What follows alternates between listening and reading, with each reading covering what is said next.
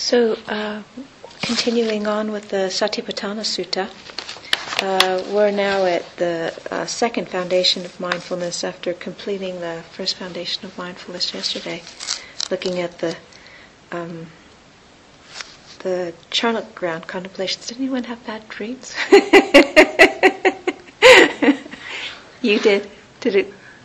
I don't know. It wasn't exactly related to that, but I did wake up screaming. I know whoever was next door. Was it related to this? I don't know that it was. Okay. That dream after. That's what I was scared of. See, my intuition was right.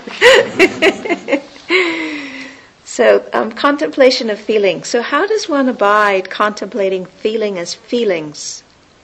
Here, when a pleasant feeling, one understands I feel a pleasant feeling. And when feeling a painful feeling, one understands I feel a painful feeling. And when feeling a neither painful nor pleasant feeling, one understands I feel a neither painful nor pleasant feeling. And then it breaks up these feelings from worldly pleasant feeling. I understand I feel a worldly pleasant feeling and an unworldly pleasant feeling. And then it goes through unpleasant and neither pleasant nor painful. And then it goes through unworldly. So, this is one of these remarkable chapters in this entire Pali Canon because, it would not make an award for prose or for poetry. It just wouldn't. And yet, in this description it's a very powerful key to unlocking quite a lot of complexity. So, oftentimes what happens is there's contact, and then contact, the next thing that happens is feeling. And then with feeling is perception and formations, and then we have this big, huge thing that happens with that. And so if we're just able to move from the big, huge thing back to the feeling, an unpleasant feeling, a pleasant feeling, that's not complicated, So the big story that's connected to it can somehow get put into perspective, or somehow it loses some of its juice when, rather than being invested in the story, we just bring attention to the feeling underneath the story. And so this paragraph here is remarkably powerful in practice for actually understanding how to reduce complexity into something that's a lot simpler. And I would be interested to know how that has been working for you in your own practice. Just looking at something and just, registering this is pleasant or unpleasant. Now, in my own experience, because I do have drama queen as part of my fundamental nature, I tend to exaggerate it. So if I'm having a hard time actually seeing it, then I just make it stronger, So if it's something unpleasant, I'll make my body know that it's really unpleasant, so that I really get it. And likewise, if it's pleasant, it's like, I do the pleasant thing, and and I see the way my body feels with the pleasant thing. It's like, and then when I do that, it's easier for me just to bring attention to the mental quality of it. So I've co-opted drama queen and put it to work.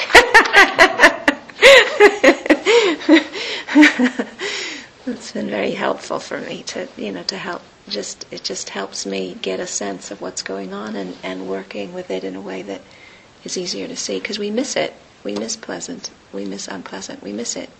We go right into the story. So, dropping the story, coming back to the feeling, and then it really helps. This one paragraph is phenomenally powerful, even though it's not poetic or something that one would in a contemporary society regard very highly. And then the third foundation of mindfulness is contemplation of mind. And how does one abide contemplating mind as mind? Here, one understands mind affected by lust as a mind affected by lust. and a mind unaffected by lust as a mind unaffected by lust. One understands a mind affected by hate as a mind affected by hate, and a mind unaffected by hate as a mind unaffected by hate. He understands a mind affected by delusion as a mind affected by delusion, and a mind unaffected by delusion as a mind unaffected by delusion.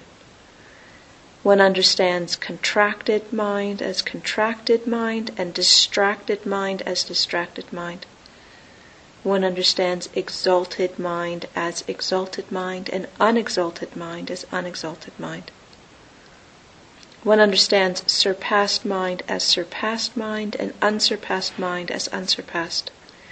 He understands concentrated mind as concentrated mind, and unconcentrated mind as unconcentrated mind. He understands liberated mind as liberated mind, and unliberated mind as unliberated mind. And once again, this is not going to be winning a literary award. And yet in this is a phenomenal, phenomenal key to freedom. Because if you notice what is not said here, it doesn't say, and one abides contemplating as one understands a mind affected by lust as a mind affected by lust, and then one berates, worries, thrashes, changes oneself until one does not feel a mind affected by lust. It doesn't say all of the things that normally happen to us when our minds are affected by lust. Okay? Likewise, a mind affected by hate, there's no judgment. There's absolutely no judgment. Okay? And so what this is saying is that whatever is going on is just known for what it is. And so it starts with the coarser mind states, lust and hate and delusion. And then it moves into contracted mind, distracted mind, exalted mind, surpassed, concentrated, and liberated. But basically what it's saying is that anything that is arising in conscious awareness is to be known for what it is. And in this situation, there isn't a remedy to make it different. It's just the way it is. There's no antidote, there's no remedy, there's no seeing that it's not okay or that it should be different. It's just knowing it exactly as it is. Now, one of the reasons why this is so phenomenally important is because we have all kinds of ideas about what we can and cannot experience, think, or feel, based on our conditioning and based on our sense of self and based on our families and based on our friends and based on our group and based on our gender and based on a gazillion other things that limits our sense of what we can think and feel, what we can know. And this is taking that lid off totally and saying the whole lot goes. Whatever is there needs to be known. And so it has the ability to circumvent our conditioning, which says we cannot feel this, and says just feel it and know it for what it is. That's really important. I mean, it's really, really, really, really important. Not only because it cuts across our conditioning in terms of our families and our friends and our social networks, but because we have very limiting ideas about who we take ourselves to be, and it cuts across those as well. So the phenomenal freedom is that it moves into the non-duality of mind objects. It's not positing good against bad. It's just saying, if it's a mind object, know it. And without need to change it, to judge it, or to judge oneself for having it. Now, I don't know if for you that does the same thing as it does for me. But for me, it's like, hallelujah, it's like freedom at last. I can think and feel what I need to think and feel. There's no external criteria to judge it by. What is needed is the ability to know what is present, to watch it arise.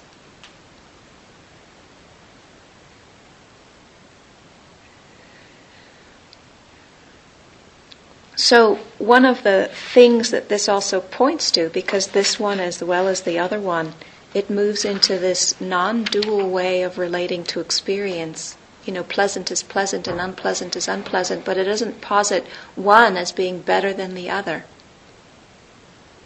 Is that we need to be able to navigate the world of duality and the non-dual. So in this situation where you're just aware of what's arising without any kind of judgment or making it better, okay? There has got to be a way in which that translates into the world in appropriate behavior and action. So it's not saying that because anything is okay in my thought, then anything is okay in my behavior, in my speech, in my action. It doesn't do that. It's just saying that these things can arise and be known for what they are, but our behavior still needs to be contained by the boundaries that we have, the 5 precepts or the 8 precepts, or in my case more precepts. So this is taking us into a realm where the awareness that knows something is free from being colored by what it is knowing. But there still is a responsibility to translate that into our relationships, into our behavior, and into our world in a way which is harmless and kind. Are you with me? Yeah.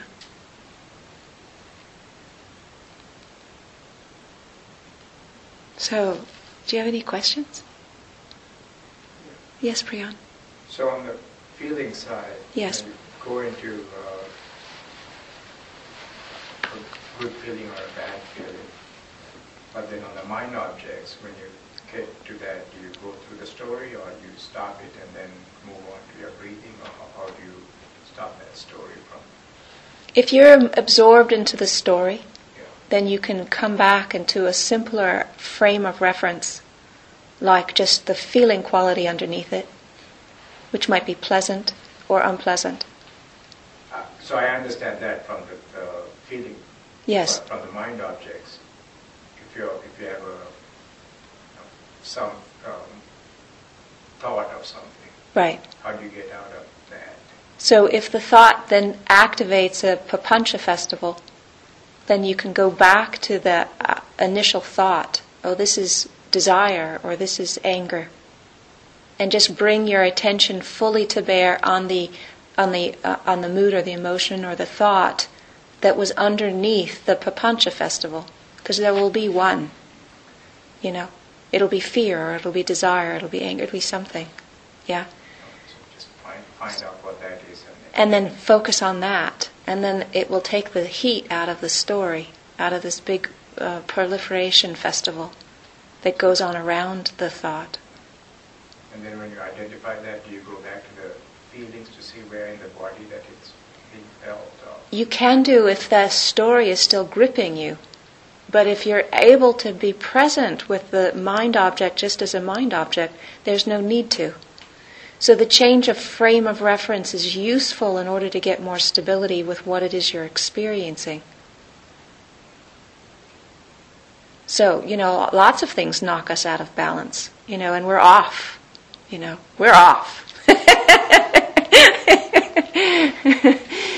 And so in order to stay present with what's happening, it depends on how strongly one has been sideswiped. Yeah. And so, the choices that one makes in terms of how to place one's attention is a little bit dependent on, what one is actually dealing with and how one's responding to it. But for example, anything strong, it can be absolutely strong. I mean, incredibly strong, but there can just be the clear knowing of it. There's no story. There's just the clear knowing of it. And you don't need to do anything else. But when there isn't the clear knowing, there's the identification, the absorption, and the proliferation around it. Those are all signals that what one is doing, one doesn't have sufficient capacity to be with it. And then one needs to change tacks, redirect attention, and do things that give a little bit more perspective and space. But there have been situations where I was absolutely furious. Furious.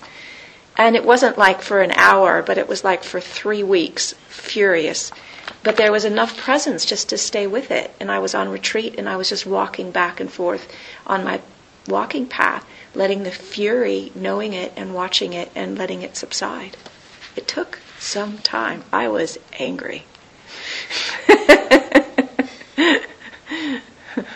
But it was, I didn't need to do anything else. I was just with it, just like that, But a lot of times I get completely sideswiped by anger. I turned into a complete pretzel, and I have got to do all kinds of things in order to untangle the pretzel enough even just to allow it into conscious awareness, because I have very strong suppressive mechanisms around anger, and I suppress it even before I'm aware that I'm angry.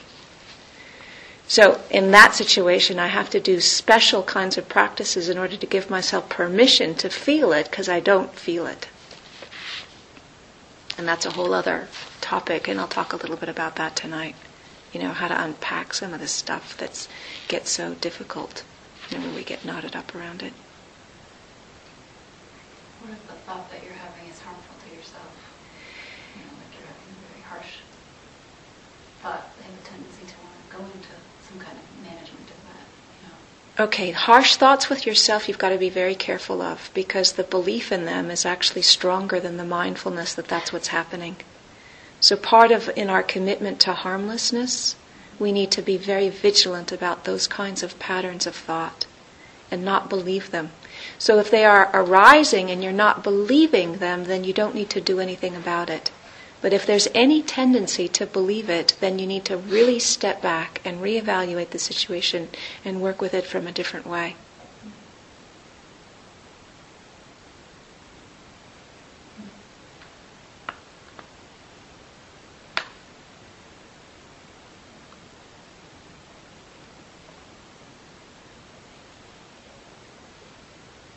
Are there other questions?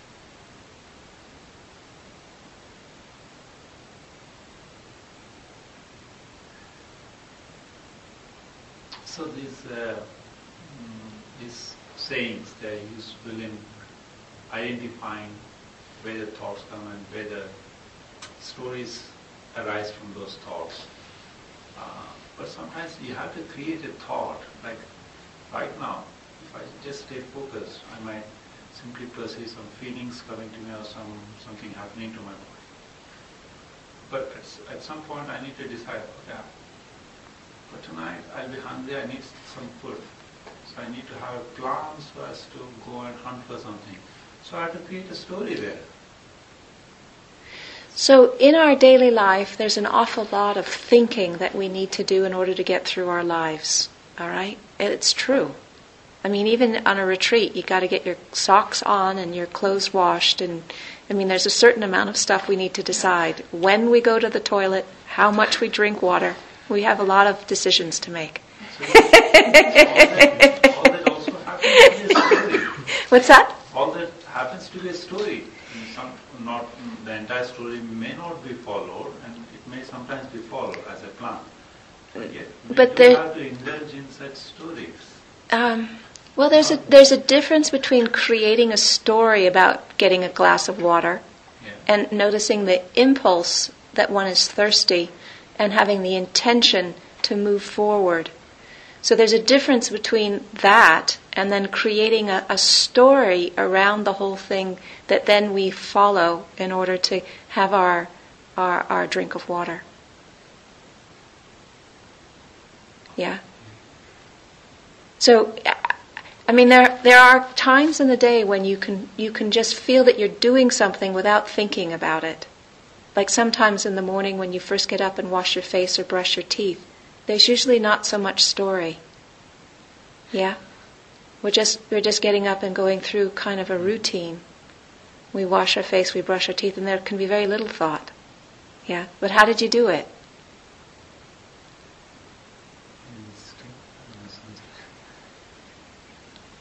out of habit. But it wasn't a conceptual process that you engaged with in order to get there.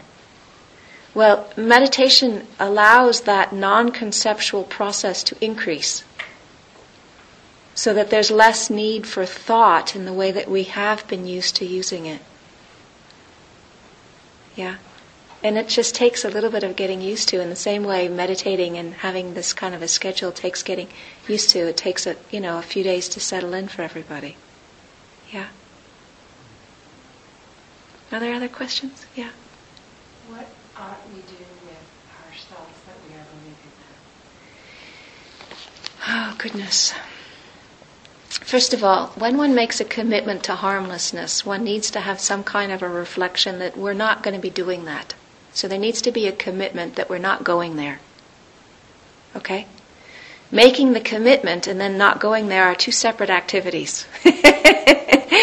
But when we actually take the precepts not to harm, that's what we're doing. We're saying, I am making the commitment to no longer engage in harmful processes with myself or with other people. That's the commitment. Now, our habits are not linked up to our commitments. They have their own energy force. But when we recognize that we're engaged in some kind of a harsh thought, particularly towards ourselves, the first thing that's needed is to recognize this is what's happening. This is a harsh thought, and I believe it. Once you have done those two things, then you have a lot more space to be able to negotiate what to do with it at that point. But one of the reasons why taking precepts is useful is because it causes a cognitive dissonance with just exactly that situation. Another part of you has made a commitment not to harm. And that other part of you was clear that non-harming was the right way to go. And this is actually believing something which is harmful. And so there's a kind of tension between these two aspects of one's own psyche, one's own mental formations. But when they're both on the table, all right, then they can duke it out. But when they're not both on the table, usually the one that's the stronger is the one that's the harsh one, and that usually runs the scene without any kind of restraint or any kind of reflection or any kind of stop. It just has full run until it wears itself out. But when you're believing it, it's tricky. It really is. It's really tricky. So as soon as that one begins to see, yeah, but there's some doubt, or there's some recognition, or this is not what I agreed, or there's something about this that doesn't feel right, even though you're not even sure anymore what it is, that's great. Make a lot of that moment. That window of saying, well, wait a minute here. And then the more you're able to do that, the more you get a toehold into a pattern which has been running for as long as it's been running without check. Now there's reasons why those patterns are that way. They're not there for no reason. Okay, so it's absolutely not your fault that they're there. But it is now our responsibility to deal with them. So the buck stops here. And that's what the practice is about, is no matter how it got there, the buck stops here. Does that help? Yeah, okay. But making determinations with this stuff is also one of the ways that you can get more of a foothold in. So you can wake up in the morning and the first thing in the morning reaffirm your commitment to harmlessness in a very sincere and genuine way. And let your commitment to harmlessness be part of the thing that adds a little bit of a wedge into those patterns. And just make it clear. You want to see this stuff. You don't want to believe this stuff. You want to find another way. And see what happens with that. So determination is one way. Prayer and devotion is another way. Vigilance is another way. And phenomenal kindness when one catches oneself having gone into old patterns that one knows are no longer helpful. You don't need more judgment. Not then. Okay? Are there any other questions?